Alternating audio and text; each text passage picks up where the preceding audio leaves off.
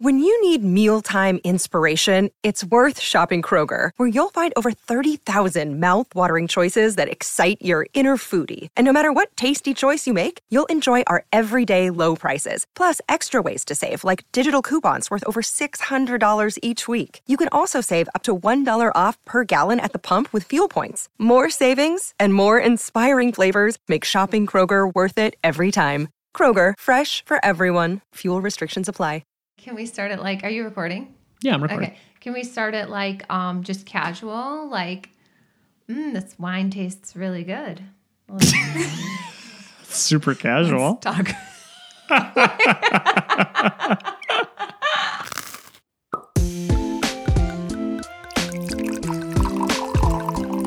We are back for another episode of Bread and Wine, and I'm here with my lovely wife, Nicole. How are you, baby? I'm good. I'm glad you didn't call me your bride. Yeah, you don't like when I call you my bride. It sounds like Corpse Bride. He does. Love you with my Corpse Bride. Yeah, so everybody, this is our third episode, and we are excited about, I'm just excited that I get to sit down with my wife and have fun conversations and drink a little bit of wine while talking, sort of skirting the topics of money, not really talking about money too much, more life, as we were just discussing today, right? Flirting with money. Flirting with it. And for the past couple of weeks, what we've been doing is Nicole and I have been taking turns throwing out a topic that we are dealing with in our lives and throwing it out there for some conversation. So this week, it is Nicole's turn.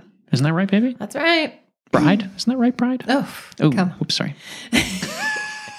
You want 10 more, don't you? I do. I want 10 more years, so don't say the bride. Okay. Duly noted. So throw it out there. Okay. So to make it relevant to what we've been dealing with in our lives, I think one of the things that's come up in the past week is, are you ready? I'm ready. Okay. Because that's all the other thing. We don't tell each other what the topics are, everybody. So Right. I really have no idea what she's going to say. Each other.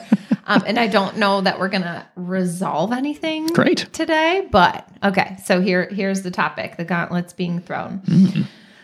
So recently, this past week, there was a couple that confided in us, and I won't disclose who or anything like that, but the topic that they were struggling with was one of the partners had gotten really into a certain subject. So he has upped the ante with how much he would like to go to church. Mm-hmm. And the wife is not really feeling the same way. Mm-hmm. And you and I have fallen into this before, where, one of us gets really passionate about something and the other person maybe isn't, i.e., money, right? Like you got super into wanting to talk about money and having, wanting to start a podcast, all of broadcasting Crazy. all of this money information everywhere. And that was like 7 years ago. So that was after we were married. 4 years ago, but yeah. 4. Okay. So way after we were married, Yeah, for sure. that wasn't really a passion of yours and a topic that was talked about that much in our marriage or, with friends and family until 6 years after we were married. Mm-hmm. So I feel like there's a point in relationships where one person might get really into something. Yeah. And the other person has the choice to either jump on board with that thing or not jump on board. But by not jumping on board, by doing nothing, they actually kind of grow further apart, at least in that topic. Yeah. So I know for me,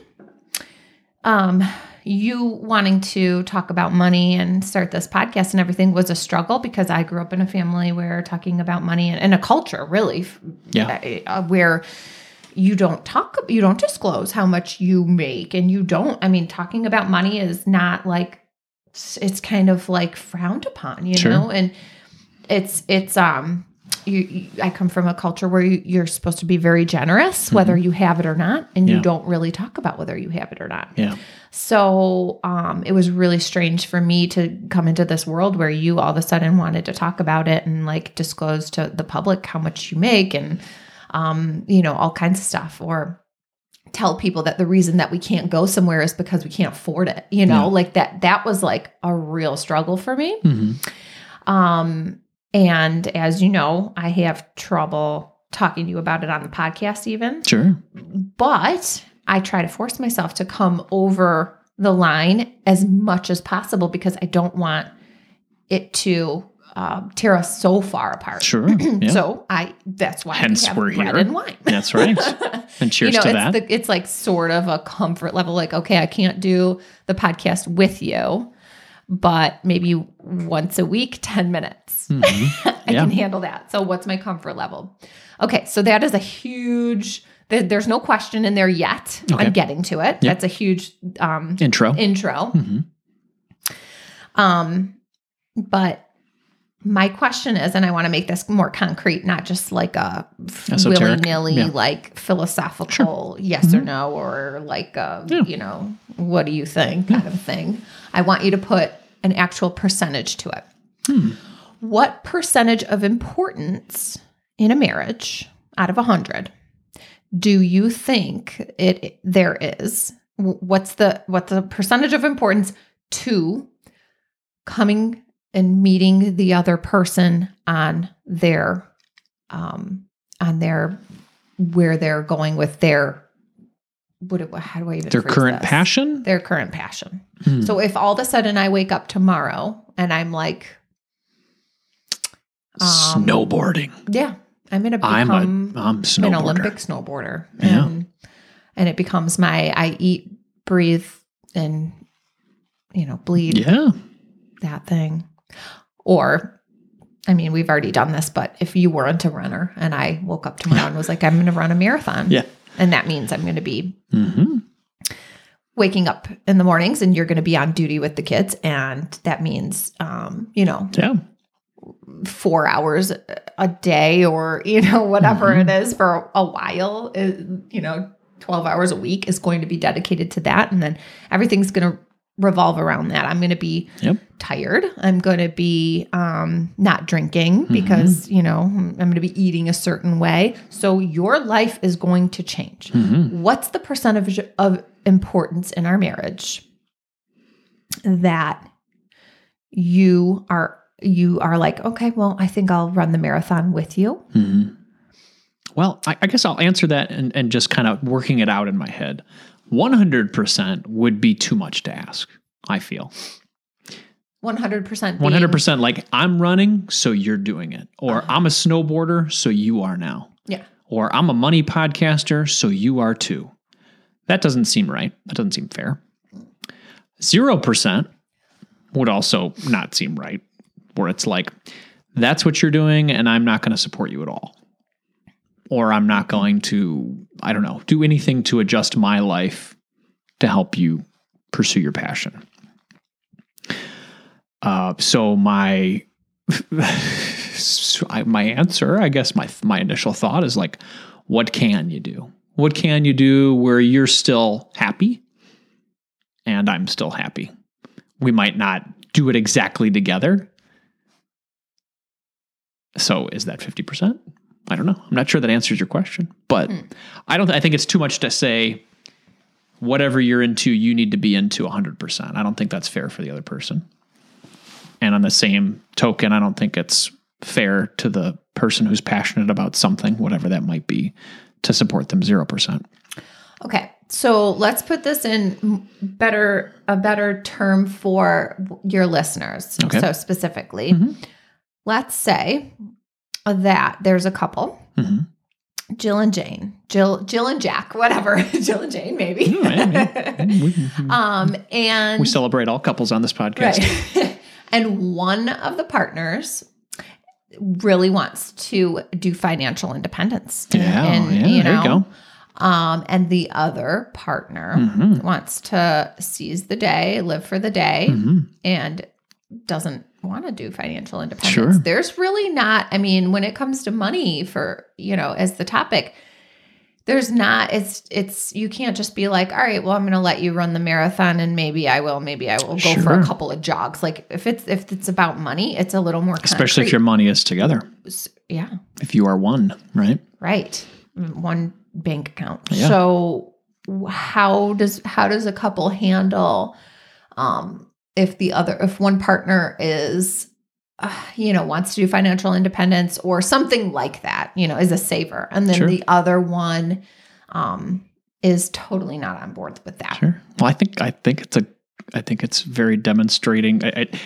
Our relationship is a very good demonstration of that. And I've shared a lot of that on the show, like where I got really gung-ho about it. And, I get really gung-ho about things, right? And it's all this is the answer.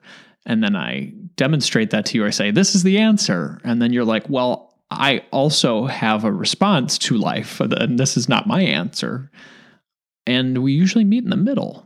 So I would and have counseled couples in the same fashion, where I'll do a coaching session with somebody who's just either listened to a FIRE podcast or read a FIRE book or read a FIRE article and said, this is the way, and can you help me get my wife on board?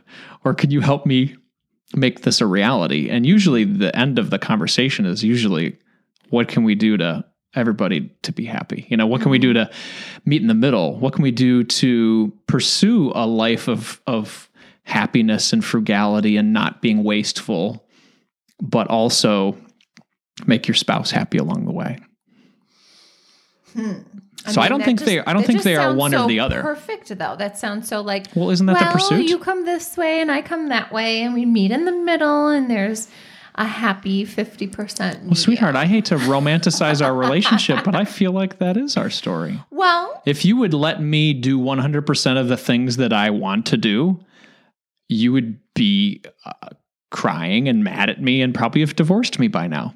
Right? Probably. Yeah. So is that the answer? At 7:30 at night every night. We'd whatever.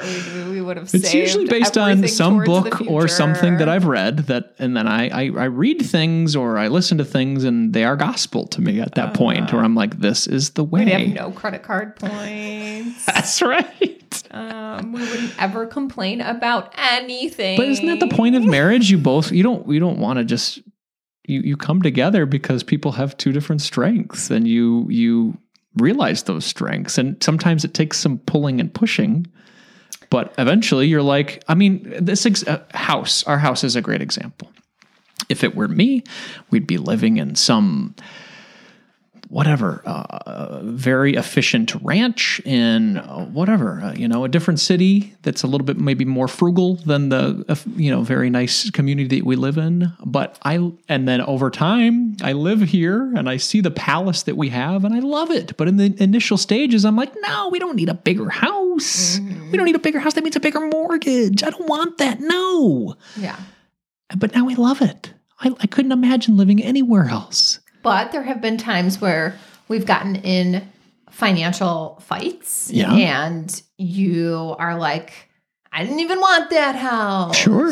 So I hear you that, yes, like a compromise, a happy medium, a 50%, I come halfway, you come halfway is, is the holy grail. Mm-hmm. I don't think that ever happens right away. Sure, no. Especially when you're heated and passionate about something you really want to do. It's usually you throw something out there that you want to do. Mm-hmm. It's 100%. Mm-hmm. And then I'm like, no, 0%. And then you're like, fine, 95. And I'm like, fine, 5. And then it's each one of those, each one of the times that we are like, trying to express our side. Yeah. Is kind of a tiff, sometimes it's a fight, sometimes it's, bigger and smaller, but it takes a while to get to that medium. Sure. How do you think people should handle getting to that medium? Because it may not just be a quick 20-minute conversation. From experience, it's listening more than explaining exactly what you want. maybe asking more probing questions to the other person. You do that to me sometimes. When you're not heated or like where you're not running off to go do something or the kids are at your leg, you let me work it out a little bit more. You ask me some more questions. Why is that? Why do you want to do that? Or why is that important to you? Or you let me go after it for a little bit and then help me to realize that maybe it's not something that I want. There are, I think if you approach it with a listening ear and communication first, as opposed to, here's what I want to do. And if you say anything but yes, then I'm mad, then that's not really a good way of communicating. That's just forcing something on somebody. Mm-hmm. And that works in relationships, that works in work, that works with your kids. Yeah. I think that's just a good way of life. Yeah, I think you're right. I think that was one of the takeaways from our therapy too, or for sure. Marriage therapy. So there you go. We're giving people free therapy. Probably took us no joke. If this any of this resonates with you and you feel like, man, I can't actually have that type of conversation with my spouse, or I haven't been able to effectively, Nicole and I will both put praise out there for the time that we spent in marriage therapy and the counseling that we had, because it really helped us to talk more effectively. Wouldn't you say? Yes, I would. Okay. So one key takeaway is that you're saying approach things with more of a listening ear, and instead of, hey, here's what we're going to do now. Yes. I think that's just a good way to live, I think, for anybody. Like, hey, here's something that I'm interested in doing, but I'm really concerned or interested on your thoughts on that and what that makes you feel as I'm saying it. You know, if I say to you, hey, I want to do fire and I want to live on half of the amount of money we're living on now, how does that feel to you? Obviously, I wouldn't approach it like that, but the first thing that would come to your mind would probably be like restriction or lack, or like I'm going to have a worse life. Right. So I think it's all about how you approach it and making sure that you're taking into account the concerns of your partner. Okay. All right. Then I'll add another takeaway that builds on that. I will say it's been helpful when we try to dig back into our like pasts. Yeah. And figure out why we feel the way we feel. Yeah. Because it helps me to not get as upset with you. I think it helps you to not get as upset with me when we have totally contradictory thoughts. Like, for example, the house. And the fact that I wanted a bigger house and the fact that I wanted to decorate the house and spend a lot of money on certain things like furniture and decor, right? Like it seems super frivolous to you. And I get that it seems frivolous to you, but once we digged into it, you know, it makes sense. I grew up in a small apartment. I didn't have a lot of things. It really, like, to me, having a nice home is the most important thing. Sure. And my experience was the opposite too. It was, we had a big house and the big house became a problem for my parents. It became like, wow, this mortgage is so expensive. We can't do things we want to do, or this mortgage is so expensive, or the housework is so expensive. So I saw like the negative sides of having the big house, and I didn't want that to be an issue for us. So we both grew up in different spots. Right. And until we kind of boiled some of that down in therapy. Until we didn't really know figured out why we felt the way we felt. And that's the essence. That gave us some more empathy towards each other. Exactly. I was just going to use that word. That's the essence of empathy. Like, for me to jump in your shoes and be like, this is the thing. I want to have that big house. I want to have somewhere where my kids grow up, and this is just better than an apartment building, you know? And so.